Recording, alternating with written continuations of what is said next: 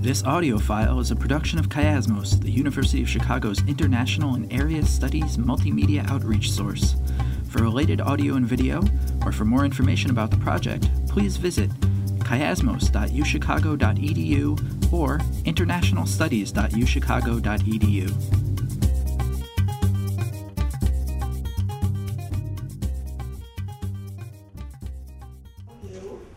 Good afternoon, good evening. Thank you all for coming. My name is Norma Field. I'm in the Department of East Asian Languages and Civilizations. And I'm really, really happy and deeply grateful in more ways than one to have Emi Koyama with us today, because she got very dramatically sick yesterday with high fever and everything, and here she is.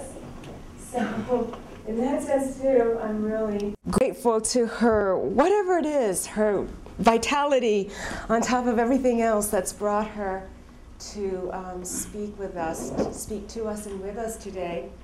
I also want to thank our sponsors, the Committee on Japanese Studies, International Studies, and Human Rights Program, and always Lauren Sethme and Maureen Locknane and Dion Yurko for helping us physically get to this space.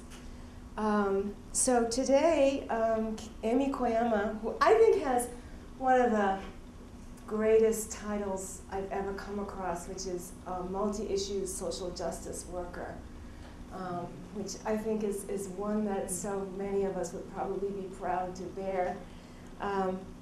She's also the director of the Intersex Initiative, and in fact, if I jump ahead, that is what she'll be talking to us on Friday, this Friday, May 11th, from 12:15 to 1:30 at the Center for Gender Studies. That talk is titled Intersex at the Intersection of Queer Theory and Disability Theory. Today she'll be talking to us about transracial and international adoptions. I want to call attention right now to this remarkable array of pamphlets, writings by Emi Koyama, and she's someone who writes prolifically and really provocatively in both Japanese and English. I think she's very distinctive in that way too, the extent to which she is able to express complex and challenging positions in both languages, and the extent to which she's active, constantly active in engaging in debate, and the accessibility of the way in which she writes in those ways. So I invite you afterwards to come look at these pamphlets and above all buy them. Extraordinary array of buttons as well. And my colleague Tomomi Yamaguchi is also wearing a t-shirt designed by Emi when the Minister of Health and Welfare of Japan called women baby-making machines. Well, there was Emi promptly taking action in this fashion. So with that, I turn the microphone over to Emi, and let's welcome.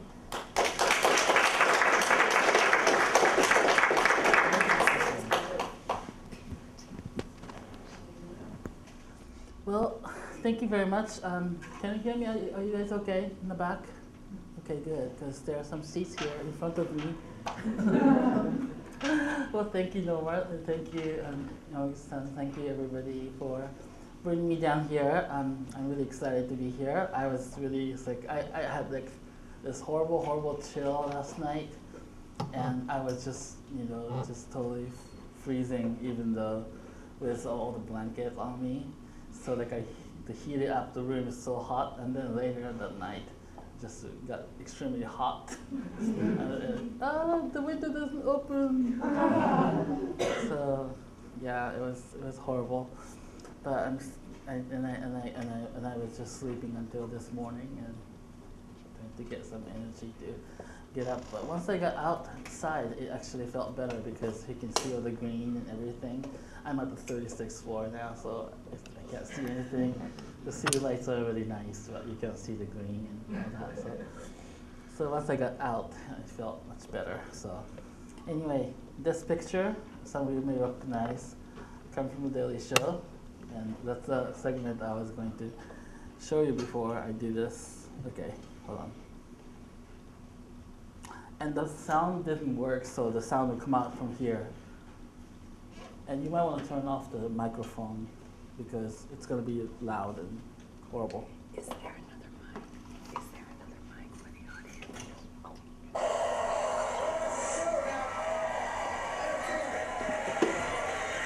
Entertainment entertains us. That's all it really should. Computer. One such trend. Brangelina's done it. So has Guy Donna. Heck, even dusty old Meg Ryan's giving it a whirl. Coming up, Hollywood's foreign baby fever. It's not malaria. It's star-studded adoptions on TBS. Totally doing star business. Babies have been a part of Hollywood for years now. But domestic babies lack that exotic edge, so the A-list has been literally raiding tombs overseas for their bundles of joy. Right, Billy? You said it, Billy. Adopted foreign babies are so hot that they're literally on fire. To get the skinny, I rode the baby train to trendy Times Square for a toddler talk with celebrity gadfly Michael Musto. Africa is the new Prada store. Hot. Celebrities love that hot new accessory. For a while it was Ugg boots, then it was rhinestone-studded eyelashes, and then Angelina said, "Wake up, world, it's black babies." Oh my god, I'm getting so excited talking about it. I just wish I had a baby here. Isn't that your baby over there?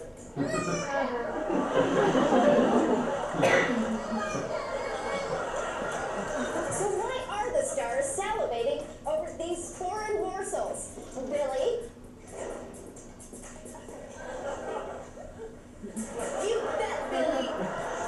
I needed to learn more, so I hooked up with real adoption expert Susan Soon-Yoon Cox. Some of the reasons that foreign-born babies are better than American babies. Well, I wouldn't exactly say it in those words, but one of the reasons that families look to international Say adoption, it using other words. I wouldn't say they're better.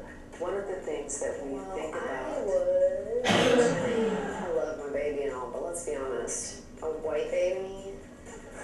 Talk about trying too hard. I want fun.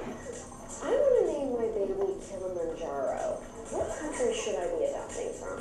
I would suggest, first of all, that you have to express why it is that you want to So adopt. first, pick a color in your season. For instance, I'm a summer, so I would probably want to adopt a baby from the east. Or a winter. It was time I kicked the tires on one of these sexy new rides. Wasted seven. And she was clearly superior to the train wreck that I saw. Snap. Next, I took her for a spin, and it's true what they say. Asian babies can't. Hold on. What's happening? Okay. Oh, I see. Oh my god, it goes. Okay, hold on. I'm gonna turn off the sleeping. Okay, where is that? Where was the energy saver? Where's the energy? Oh, there. All the Mac users out there. So, what do I do? It's power adapter, right? It's connected, right?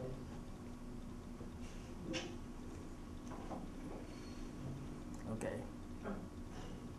Oops, no, other side. No. Display. This is it. Alright, this is it, right? Okay, I went back a little bit so that.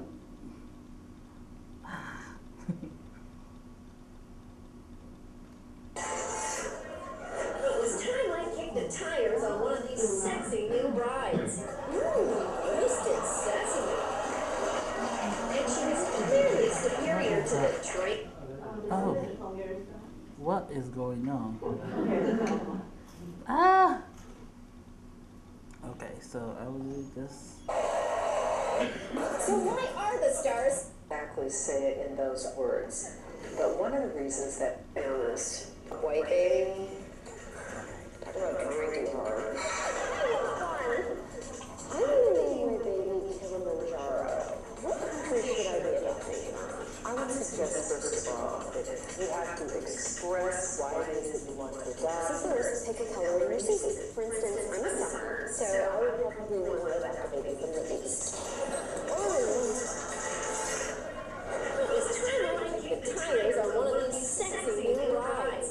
Mr. Sexy. And she's clearly superior to the train wreck that I saw. Snap.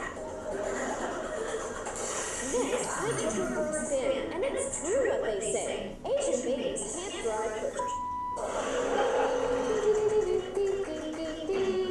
Your new baby can even help you out of a tight jam. What do you hear about food sticks? Asian baby! So cute. In fact, an hour later, I was hungry to adopt another. But they took the first one away and told me not to come back. Right, Billy? Leave me the alone. Whatever you say, Billy. Next on TBS, bulimia. What's too early for your child? See you next time on Totally Doing Star Business.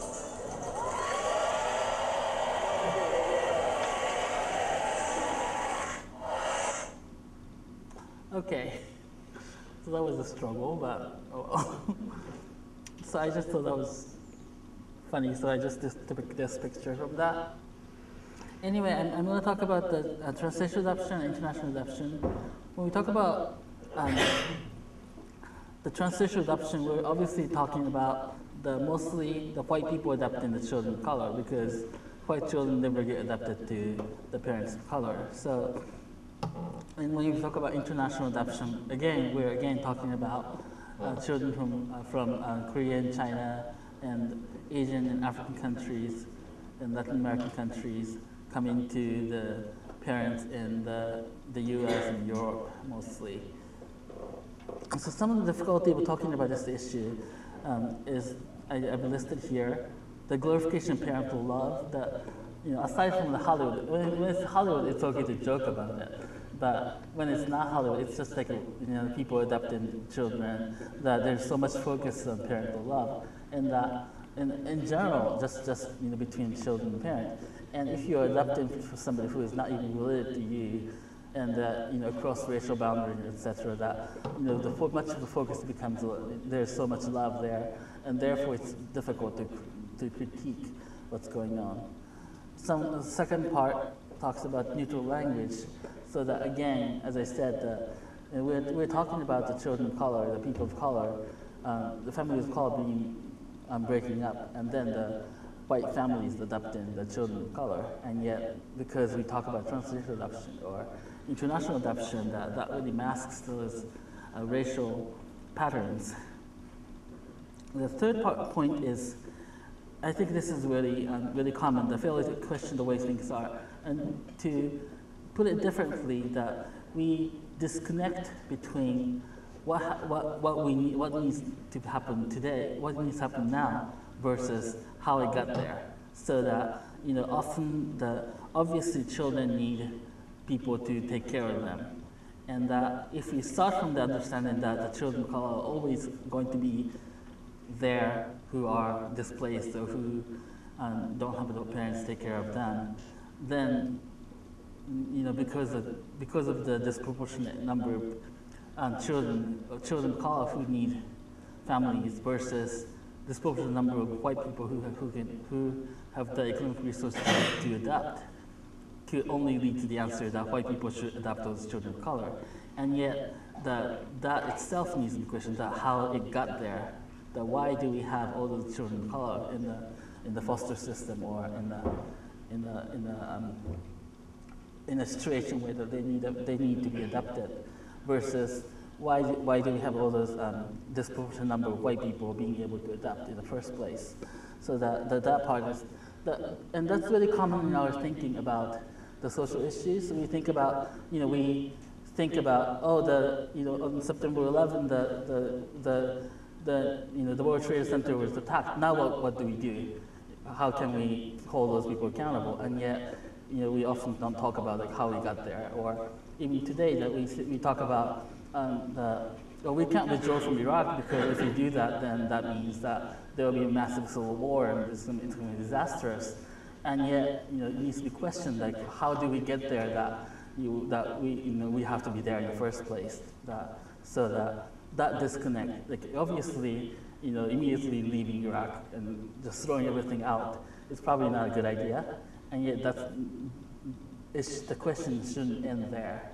But we need to talk about how it got there in the first place. So what I want to emphasize is I don't want to promote the idea that adoption shouldn't happen, or international transracial adoption is a bad thing, or that it's a good thing, but to provide some analysis so that we're clear about what we're talking about. The false alternatives, again, this is the idea that we take things for granted, that the things are the way they are. The false alternatives, so should we save those children and place them in white families, or should we just leave them to suffer on their own? And again, that's a realistic question because we live in a society where the communities of color are disproportionately poor, and that the white families disproportionately have the resources to be able to help children. So because of that, that becomes a realistic question, and yet the question shouldn't end there. And next point is the overemphasis on psychological development, and this is basically there are researchers that question international and transracial adoption, and yet much of that and almost all of that question that deals with psychosocial development, and so that they will question that can somebody who is black and being raised by a white family have a healthy self-esteem? Can they have is their identity development harmed by the fact that they are being raised among white people?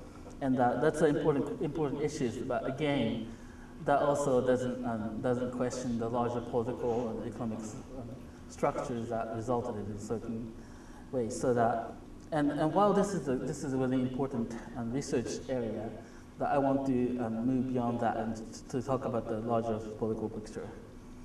And last point is that among the people who are questioning this kind of the practices, the international and domestic adoption are completely treated as separate issues.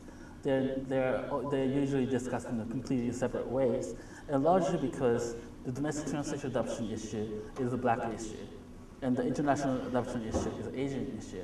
Now, that's not necessarily the case, in reality, because there are domestic adoption of other people of color, as well as white children, and also there are international adoption of the African children, etc. So that, but the way that it's been politicized in the past, focused on, the international adoption was being politicized among Asian Americans, and the domestic transracial adoption has been, and especially around the Black Social Workers Association and things like that mostly among the black communities, as well as the Native American communities when the Indian Child Welfare Act is not really followed, so that there's lots of destruction of the Native American families and communities, so that's also an issue. But the fact is that those are treated as two separate problems, two separate social issues, and that when we do that, we really fail to see the kind of similar patterns that happens in both the international and domestic transracial adoptions. So those are some of the issues that I want to address. International adoptions. Now, and even though I talk about that, because I come from Asian American background, my focus is actually international adoption, because that's all I know more about, although I try to get more domestic and deals with the domestic child welfare system and the welfare policies and how that impact the people's community of color. International adoption. This is a flyer for the international adoption. It's Americans for African Adoption, actually. But it's how you can see that how the pictures themselves just really show. This is like a how before and after picture. This child became so much happier in America, and etc. I think the interesting part is here. Low-fees children are escorted from Africa. So that means that you don't have to go to Africa to pick up the child, which many other countries will require you to go. Like China, you have to go to China. But if you are disgusted and you don't want to go to Africa, you can still adopt. And they talk about like children tested for all those diseases, so they're not bringing any disease. So, and this whole like pattern, like, your family is needed, but Africa is crying.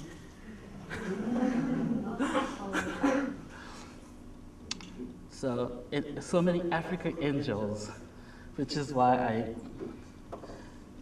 created that cheapbabies.com has an African angel section. I don't know if you saw that.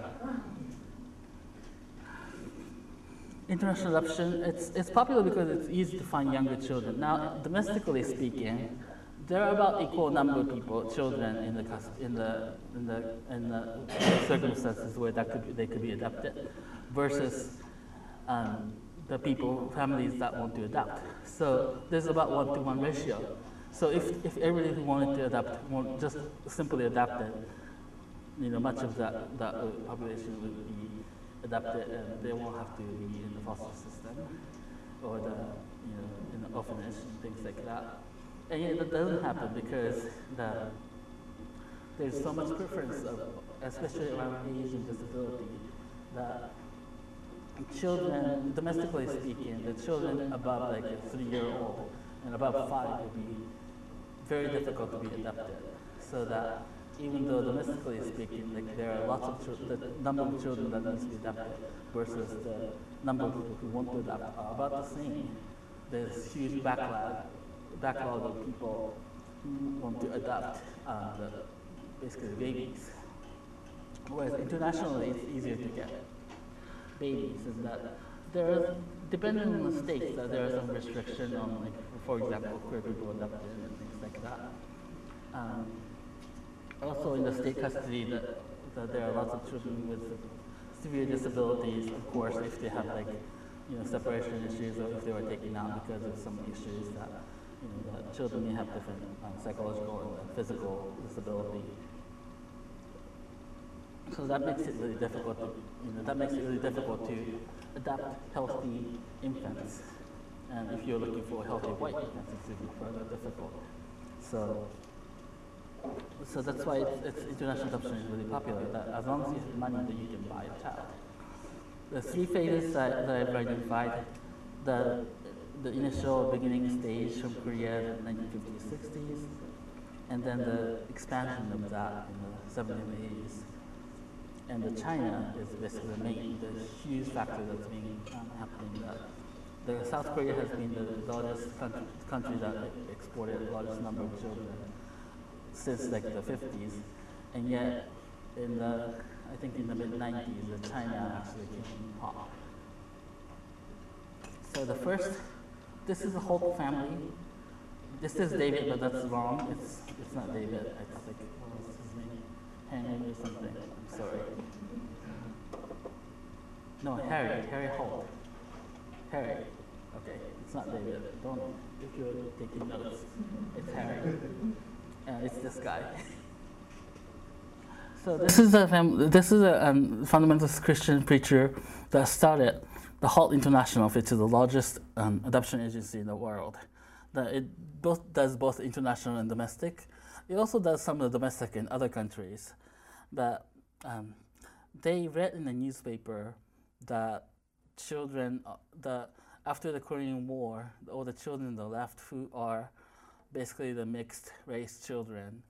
And when I say mixed race, we're talking about the children of a Korean women and the American soldier. And many of those children were basically abandoned. And of course the women are also abandoned when they either they were raped, or if they were in prostitution because of economic circumstances, or because they actually had a relationship with the American soldier, and yet they were also abandoned when they left and the soldiers came back to the U.S. And along with them, the children were also abandoned there, and a huge number of them were left in the orphanage system, which was horrible at the time. It's not to say that it's not horrible today, but it was much worse at the time. So the Holt family read that newspaper and decided, okay, we can adopt like a bunch of kids, as you can see, and so they just converted all of their house, like kitchen and everything, and put a bunch of beds in it, and decided to adapt. And so they wrote to Congress and had the law changed within like 3 months to allow that kind of international adoption. So that's really the beginning of the international adoption in the U.S. And this came from Eugene, Oregon. And I actually went to Eugene to go to the office and had their paper and all that. They still require you to sign a statement that says that you are Christian and you raise a child in Christian faith in order to adopt, because that was a part of the adoption was that that those children are abandoned in Korea and that they are not being raised in Christianity, so that to raise them under Christianity was the main goal for him.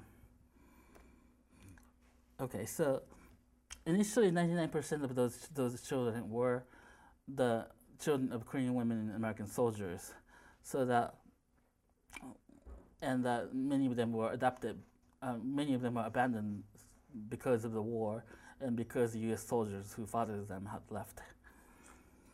And but since then, the Korean government has promoted adoption for both economic reasons and also because of the Cold War rationale, which is that, and there was like a common Cold War rationale for both the U.S. and Korea, that South Korea wanted to make sure that the U.S. would commit to defending South Korea against North Korea and China, and that the U.S. wanted to make sure that they have the Korea as a Korean basis and as a way to confront them, so confront North Korea, China, and Soviet Union, so that because of the Cold War rationale that combined with the economic rationale that South Korea could not afford to take care of all the children at the time, of course, like they have just been recently liberated from the Japanese occupation, and that they've just fought the major war. So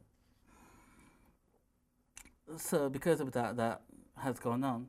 Now, some people have said that, well, but that makes sense for the 50s. In the 1950s, the Korean government really didn't have very much choice because, first of all, they were, all of their infrastructure were destroyed through the war, so that there wasn't much choice. And yet, the children from Korea the South Korea kept exporting children, between the 50s and toward, I think, the late 80s. Still, like in the 80s, Korea has sent out about like 8,000 children a year. So, and that cannot all be explained by, of course, by the Korean War. Now, it can be explained in the 50s, but in the 80s it cannot. And what happened was that the Korean adoption shifted from the children who were left behind by the war to the children with unwanted mothers and the children from unwanted pregnancies.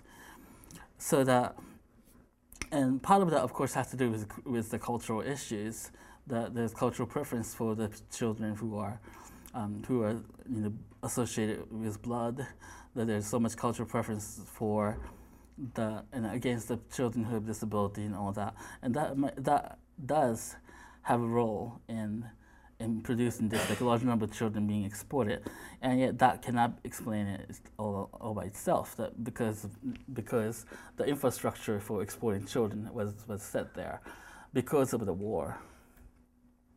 Now, also in the 70s, 80s, the makeup of the Korean children who are being exported has changed. At the same time, that the children from the other countries have also being sent to the U.S. and other countries. Now, I say U.S. because U.S. is the largest importer of the foreign children, but actually, if you look at the per capita, it's the Sweden that has imported more children, and that's really interesting to see because Sweden tends to be the country that is like way ahead on every human rights thing compared to the U.S., but they actually accept more children from other countries than the U.S. when you look at the per capita, even though there are like international treaties that really says that international adoption is basically a bad idea. Now, expansion to other countries, Vietnam, Cambodia are the main, and are also the place that because of the U.S. because the U.S. led war between the North and South Vietnam, and actually the adoption business really spread out in the South Vietnam when children are being orphaned and otherwise that they are sent to the U.S. And also in the 80s, the Latin America is also where the U.S. has sponsored some of the civil wars and some of the military governments in South America. But one of the really interesting thing is that, let's see, this is pictures from Operation Baby Lift. Operation Baby Lift, it sounds like a joke, but it's actual operation, and this happened when the Saigon was finally falling under the attack from the North Vietnamese and the Viet Cong attacks. That this is where the U.S. forces has almost all left, and some of the leaders from South Vietnam has also left, and or are leaving. And this is a time where, the North Vietnam was basically the North Vietnamese military was just surrounding Saigon, and they were about to, the war was about to end in Vietnam, and yet because there were all those children who have also already been assigned to the adoptive families, or they were marked to ship to the U.S. So they filled many airplanes that the U.S. government chartered, and basically put a bunch of children, like hundreds of children, in the airplane, in many airplanes, and to ship them out of South Vietnam before the South Vietnamese government collapsed. And so, as you can see, that all those children. They, of course, had some adults to supervise, but it's mostly children like this.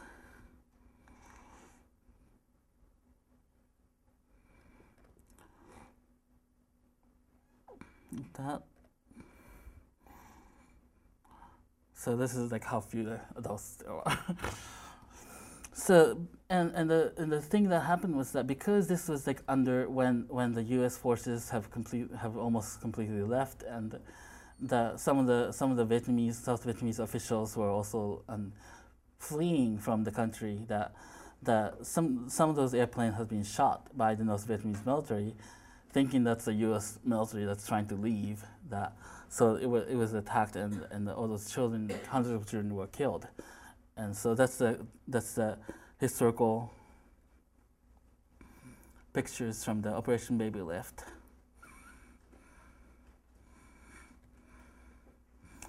Now, since 1990s, much of it has changed, especially around Korea. The Hague Convention is an international treaty that is designed to protect children in adoption, in international adoption and other adoptions.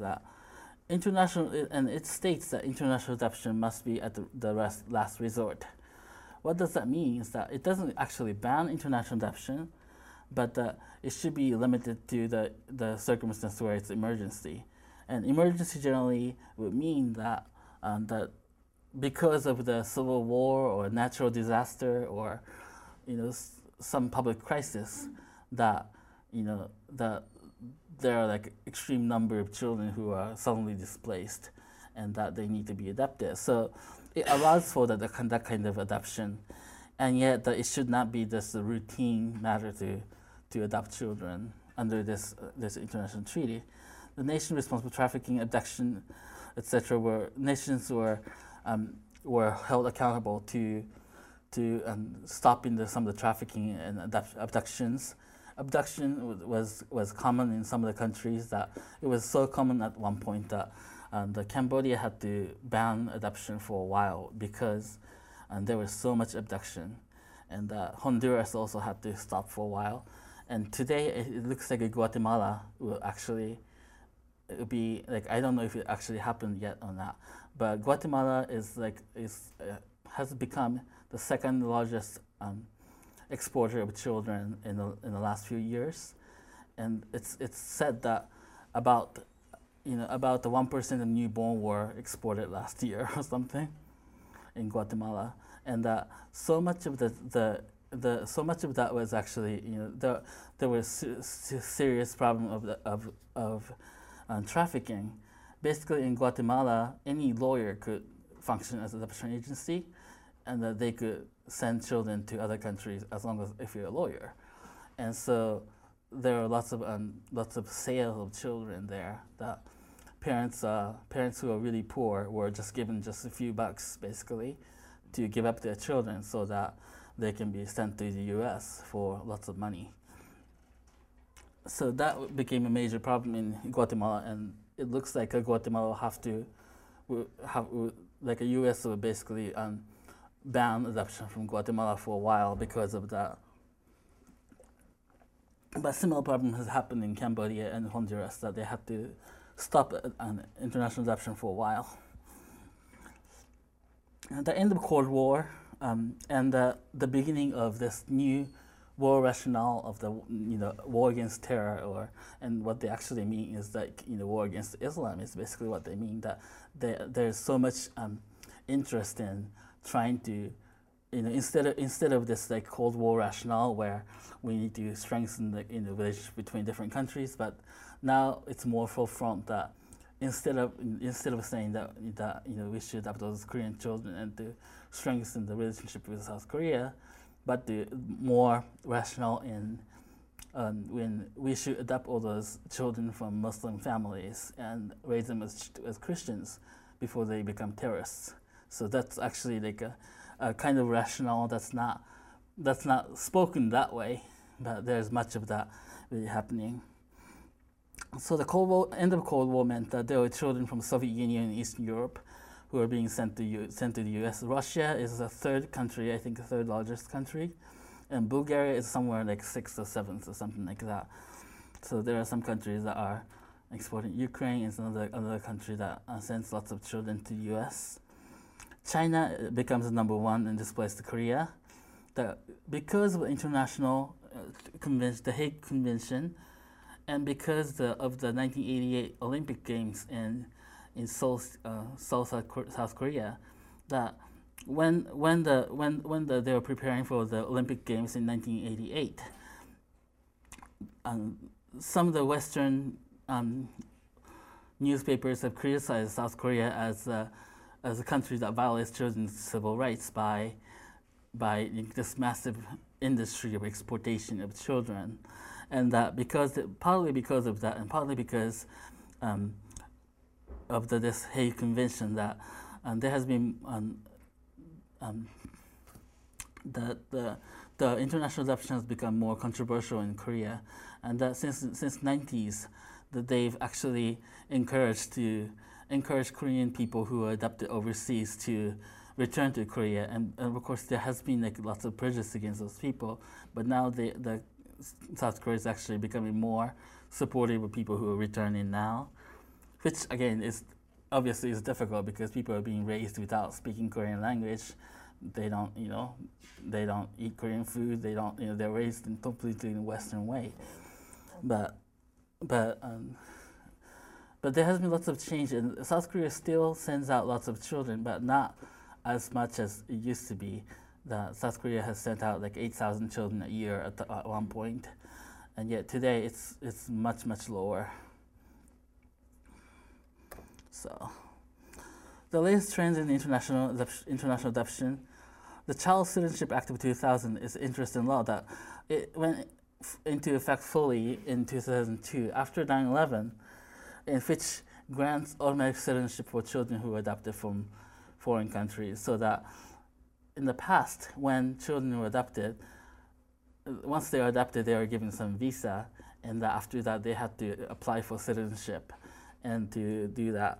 And yet this allows for automatic citizenship, as long as you meet certain criteria, that children are granted citizenship automatically when they enter the U.S.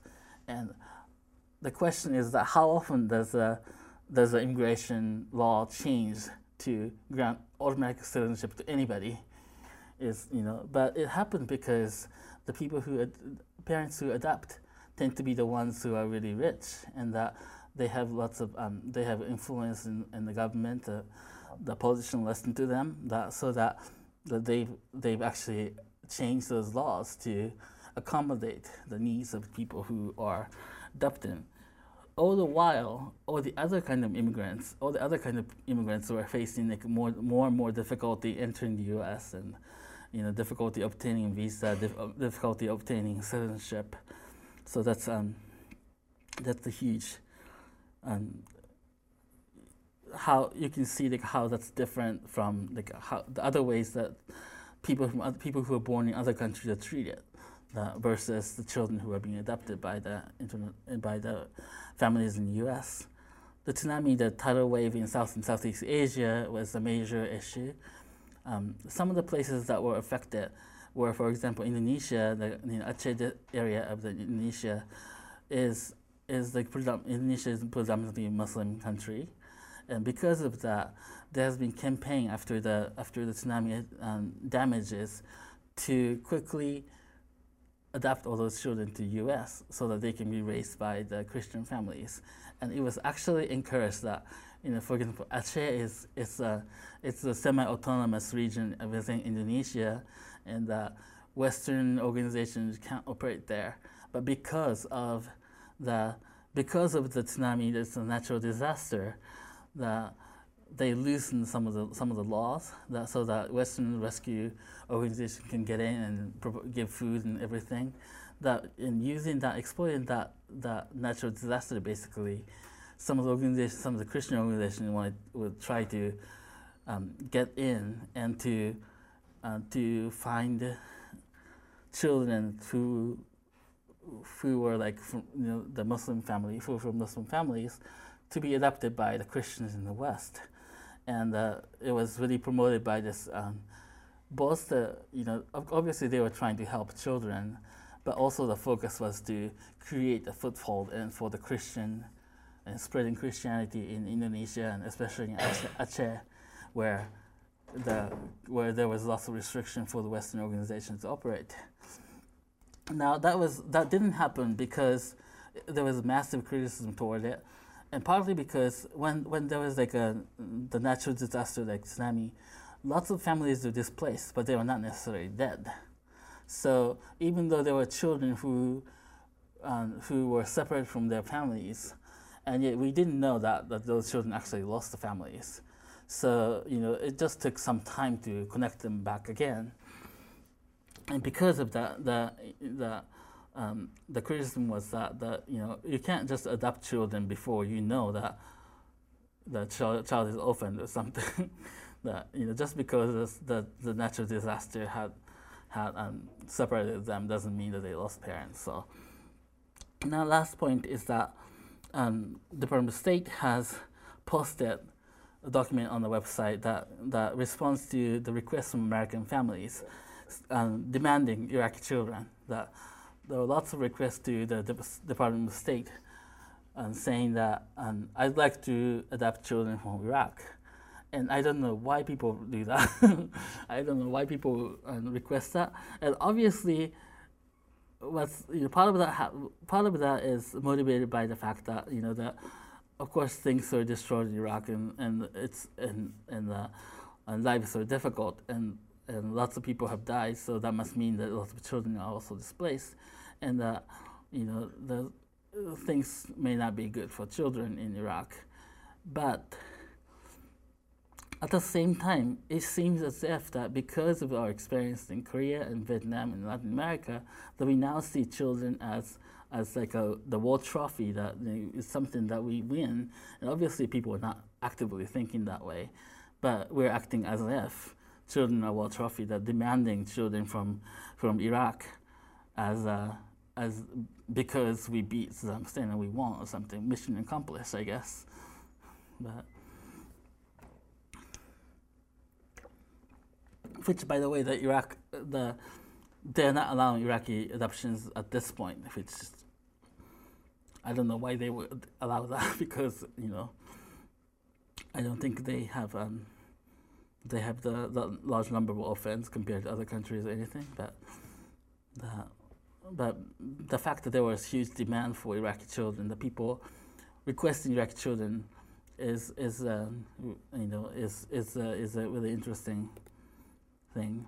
Some of the factors, cultural, social practices, is often cited as the primary reason for international adoption. So people talk about, oh, the Chinese adoption happens because of their policy of allowing only one child per family, and that there is strong preference for boys. So if the girls are born, they are abandoned, and that's why there's international adoption. Or in Korea, in Korea that because the children who were born out of the marriage were considered were abandoned because of the Korean cultural issues. Now there may be that might also play part in it, but that alone doesn't explain it, because what's happened. The children from the U.S. are also stigmatized for being born out of wedlock, and yet they're not being sent to other countries. So so the second factors comes in the vast economic disparity. That seems obvious that the adoption of international adoption happens mostly from the poorer country to the U.S. Now, South Korea was an exception because it had developed economically, but it started out because in the 50s because of the damage of the colonialism and the war. U.S. military involvement, again, it's a pattern that's been happening in the past. The Christianity has become and the Cold War and post 9/11 war and terror politics, that there's the idea that we need to raise those children as Christians to save them and also to prevent them from becoming terrorists. And it's just like is often the kind of motivation that some of the organizations have. That if you read their literature carefully, they don't. Well, they take for granted that it's to save children, but they also talk about how we need to build like a stronger international the network for the Christianity and creating the foothold of Christianity in the Muslim countries, the predominantly Muslim countries, so that they consider the international adoption as a part of it, that creating adoption agency, creating social service agencies to within the countries where it's predominantly Muslim. So I move on to domestic transracial adoptions. Now there's this idea of traditional and minority adoption. Traditional adoption is non-black and minority is black, and that may be really strange because Asian children are considered to be traditional and not minority, or Latino children or Native American children,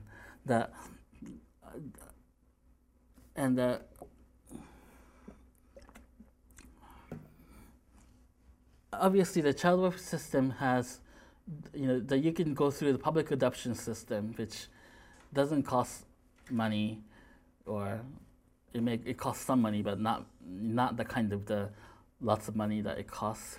But public welfare system and public adoption system has like a huge number of children who have the disability or kind of disease, and the children who are older. Now we don't have they don't have the many healthy white infants, which is like a small group of people, but small number of the children who are in the system are healthy white infants. So that it's difficult to go through that. Adoption agencies, you may have like a better chance of getting what you want, and yet the cost is really high. And traditional minority adoption is actually, it's presented as traditional, and it's presented as white versus black, but the reality is non-black versus black, and that's really interesting in that like Asian children are basically grouped with the white children and all that. What happens is that the minority adoptions are cheaper, so that by like $5,000 it's cheaper than traditional adoptions, so that the black children are basically cheaper, and there are less restrictions, the requirements are lower for the minority adoptions, which means that, for example, the adoption agency might have a policy about like how large your house has to be per child. So if you already have this many children and in this amount of house space, the rooms are like there are this many rooms, and if you have this many children, you cannot adopt white children, but you can still adopt black children, because black children obviously doesn't need as much space as white children do. Now, the claim that they make about this is that it's actually they're trying to make adoption accessible to the black families. Is the rationale for it, that by making it cheaper and by making the house size requirement and things like that much looser, that they're making adoption more accessible and easier for the black families, so that to promote more black and adoption. And yet the only thing it does is that it devalues black children. I mean, obviously, if you are treating them as require much less money and much less space, much less income on the parents' side, that just everything, that the parents could be older than if it were, so by having the less restriction. Now that again also happens for children with disabilities, that if you have the children with disabilities are much cheaper. Sometimes they will even give you money and to raise the children with severe disabilities, and so that now the part of rationale could be that, well, because it costs lots of more money to raise children with disability, but at the same time it really devalues the children based on their ability and their race. Decline welfare state. So since around the 70s, there's a steady decline of the public support for keeping the families together, so that there's much less support, and that today the majority of children of color who are being taken to the state custody are not abused, but they are, quote, neglected. And this construction of neglect is really interesting, that construction of neglect actually, basically, historically speaking, started out as meaning like extreme exploitation. That, for example, making children work in a coal mine or something. That was considered the neglect. The prostituting your child, or things like that would put the children at the severe danger, was considered a neglect in the beginning. And yet today, the neglect could simply mean the economic insufficiency, so that you cannot provide enough food, you can't provide the kind of medicine, you can't provide the time to be with the child. That if the parents are working several shifts of work, then they cannot stay with the child, and the child may be left at home. That's neglect. If the parents couldn't clothe the children properly, if the parents couldn't afford heat, so they were, so the house was like cold at winter, and that could be considered neglect. So the neglect traditionally meant severe exploitation, but today it could mean, like, obviously that still means neglect, but today it could mean the parents simply not being able to provide economically something that we believe it should be provided, and yet we have less and less support, the public's financing support for the kind of because those are issues that if there was enough food, if there was enough subsidy for energy, if there were enough, public welfare support, children wouldn't be, quote, neglected. And yet we're withdrawing the money from that and then putting more and more money into, there was a new adoption law in the 2002, I think, and the more money for finding foster families and compensating them, and also finding adoptive families and compensating them, and the finding part has cost lots of money, and also to provide lots of tax credit for people who adopt, so that instead of funding the services that would help the families stay together, we're now funding the tax credit, which is thousands of dollars for the upper middle class and upper class people to adopt.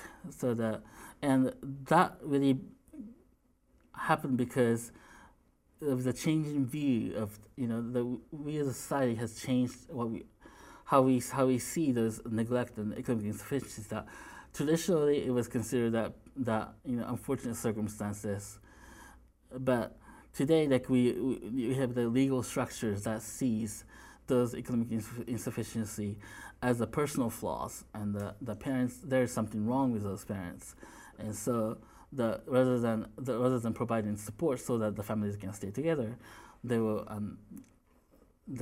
take the child away from these families, and then give tax credit to people who are wealthy enough to adopt. Now, tax credit sounds like it's like a less than giving money, but tax credit is still government money being spent. Some of the new trends of the 2003, the tax incentive for upper middle class families to adopt took place in 2003. But another thing that happens with this is that the Multi-Ethnic Displacement Act was a part of the Child Adoption Promotion Act, and that basically prohibits use of race as a factor in adoption if they receive public financing, so that adoption agencies or that they'll prohibit the policies to try to adapt the families and the children of color into their own race, basically, but to make it more the colorblind in terms of adopting children into different families. Now, second point is this is really severe problem. The federal bonuses, there are federal government bonuses to different states that promote adoption, so that if the state has this child that a family that may need support, but if the state pays for something to help the families stay together, then state doesn't get any money. But if the state takes the child away and have that child adopted to another family, then the state actually receives money from federal government. So there's like a strange incentive set for the state. It's more state of interest to take more children out and have them adopted rather than providing some public support so that the families of color can keep their children in their family. Now, the last part is anti-abortion movement. As I said in the beginning, that because there's about equal number of people who are equal number of children who could be adopted versus the families that want to adopt, but because of the age gap, that it's really age gap, and because of the preference around disability and race, that it's very difficult. That even though there are equal numbers, but there's long wait lists for people who want to adopt healthy white infants. So how can we increase the supply of healthy white infants? Well, if we ban abortion among white communities, that would do. So this anti-abortion movement has actively participated in promoting adoption and using adoption as a reason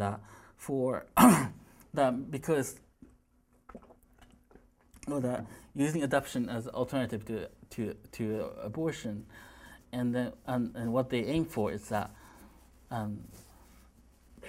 today many of the children are in adoptable circumstances who are too old to be adopted. But if we can make adoption an alternative to abortion, then we get a huge supply of children who are basically infants, and many of them very healthy infants who are, whether they're white or not, but still healthy infants. So that because they're in a heavy demand, that they're seeing abortion, the anti-abortion movement is seeing that's the way they will fit in. That prohibiting abortion or making it unavailable to people as a way to increase supply of children, healthy children into the adoption market. What's wrong with this picture? About this picture? Did you see this at the beginning?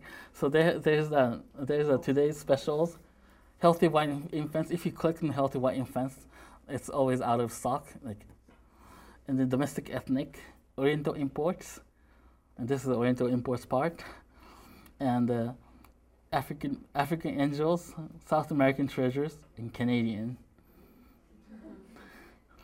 And underneath there, the bestsellers, bargain babies, alternative families, shop by age, used and refurbished, and slightly imperfect. I just made this up. Obviously, this is not real, but it's scary enough. It's almost real. There's no website that tells children like this. Yeah, this is not real. So, and there's actually on eBay, you can't sell children on eBay, right? Because it's a human body and eBay prohibits that. But there are lots of, if you search for adoption in eBay, there are lots of like auctions for fundraising for adoption, so that we're adopting our 5th Korean baby, and and for that I'm trying to get money for that by selling this recipe of Korean food. And things like that. You see lots of that, and you can. That's almost like you trying to buy children on eBay, although they're not buying children on eBay, but they're raising money to buy children on eBay. So anyway, it's crazy. But so psychodevelopmental concerns like psychosocial issues, early development, confusion, isolation, and obviously if you're raised in the middle of Iowa, and if you're a child of color in a white family in the middle of Iowa, that I have nothing against Iowa, by the way. I'm from Missouri. I'm from Missouri, and I say that to prove it. Yeah. And so there's lots of issues around isolation. The people, children being raised as white, so that they try to adapt to that kind of white identity, and that not quite working. So that's often an issue. Attachment issues, of course, any kind of adoption involves attachment issues, but especially so if you don't have people around you who look like you at all. And abusive exploitation. Well, before that, parents felt in cultural exposure, so lots of parents feel that they need to expose children to the culture of their child.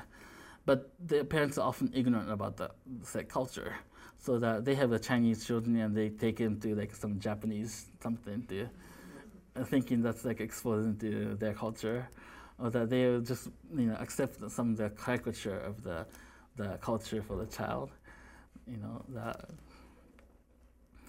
That is really scary. I go to in Portland where I live. I go to the taiko performance. They have this really acrobatic taiko performance. There's Portland taiko, which is their stuff is really great. But I see so many children, like Asian children, with their white parents, and I don't know, like it's. It's obviously better than people who are not even concerned about exposing children to their culture, and yet because the parents end up filtering it, and that really creates a different dynamic in it, and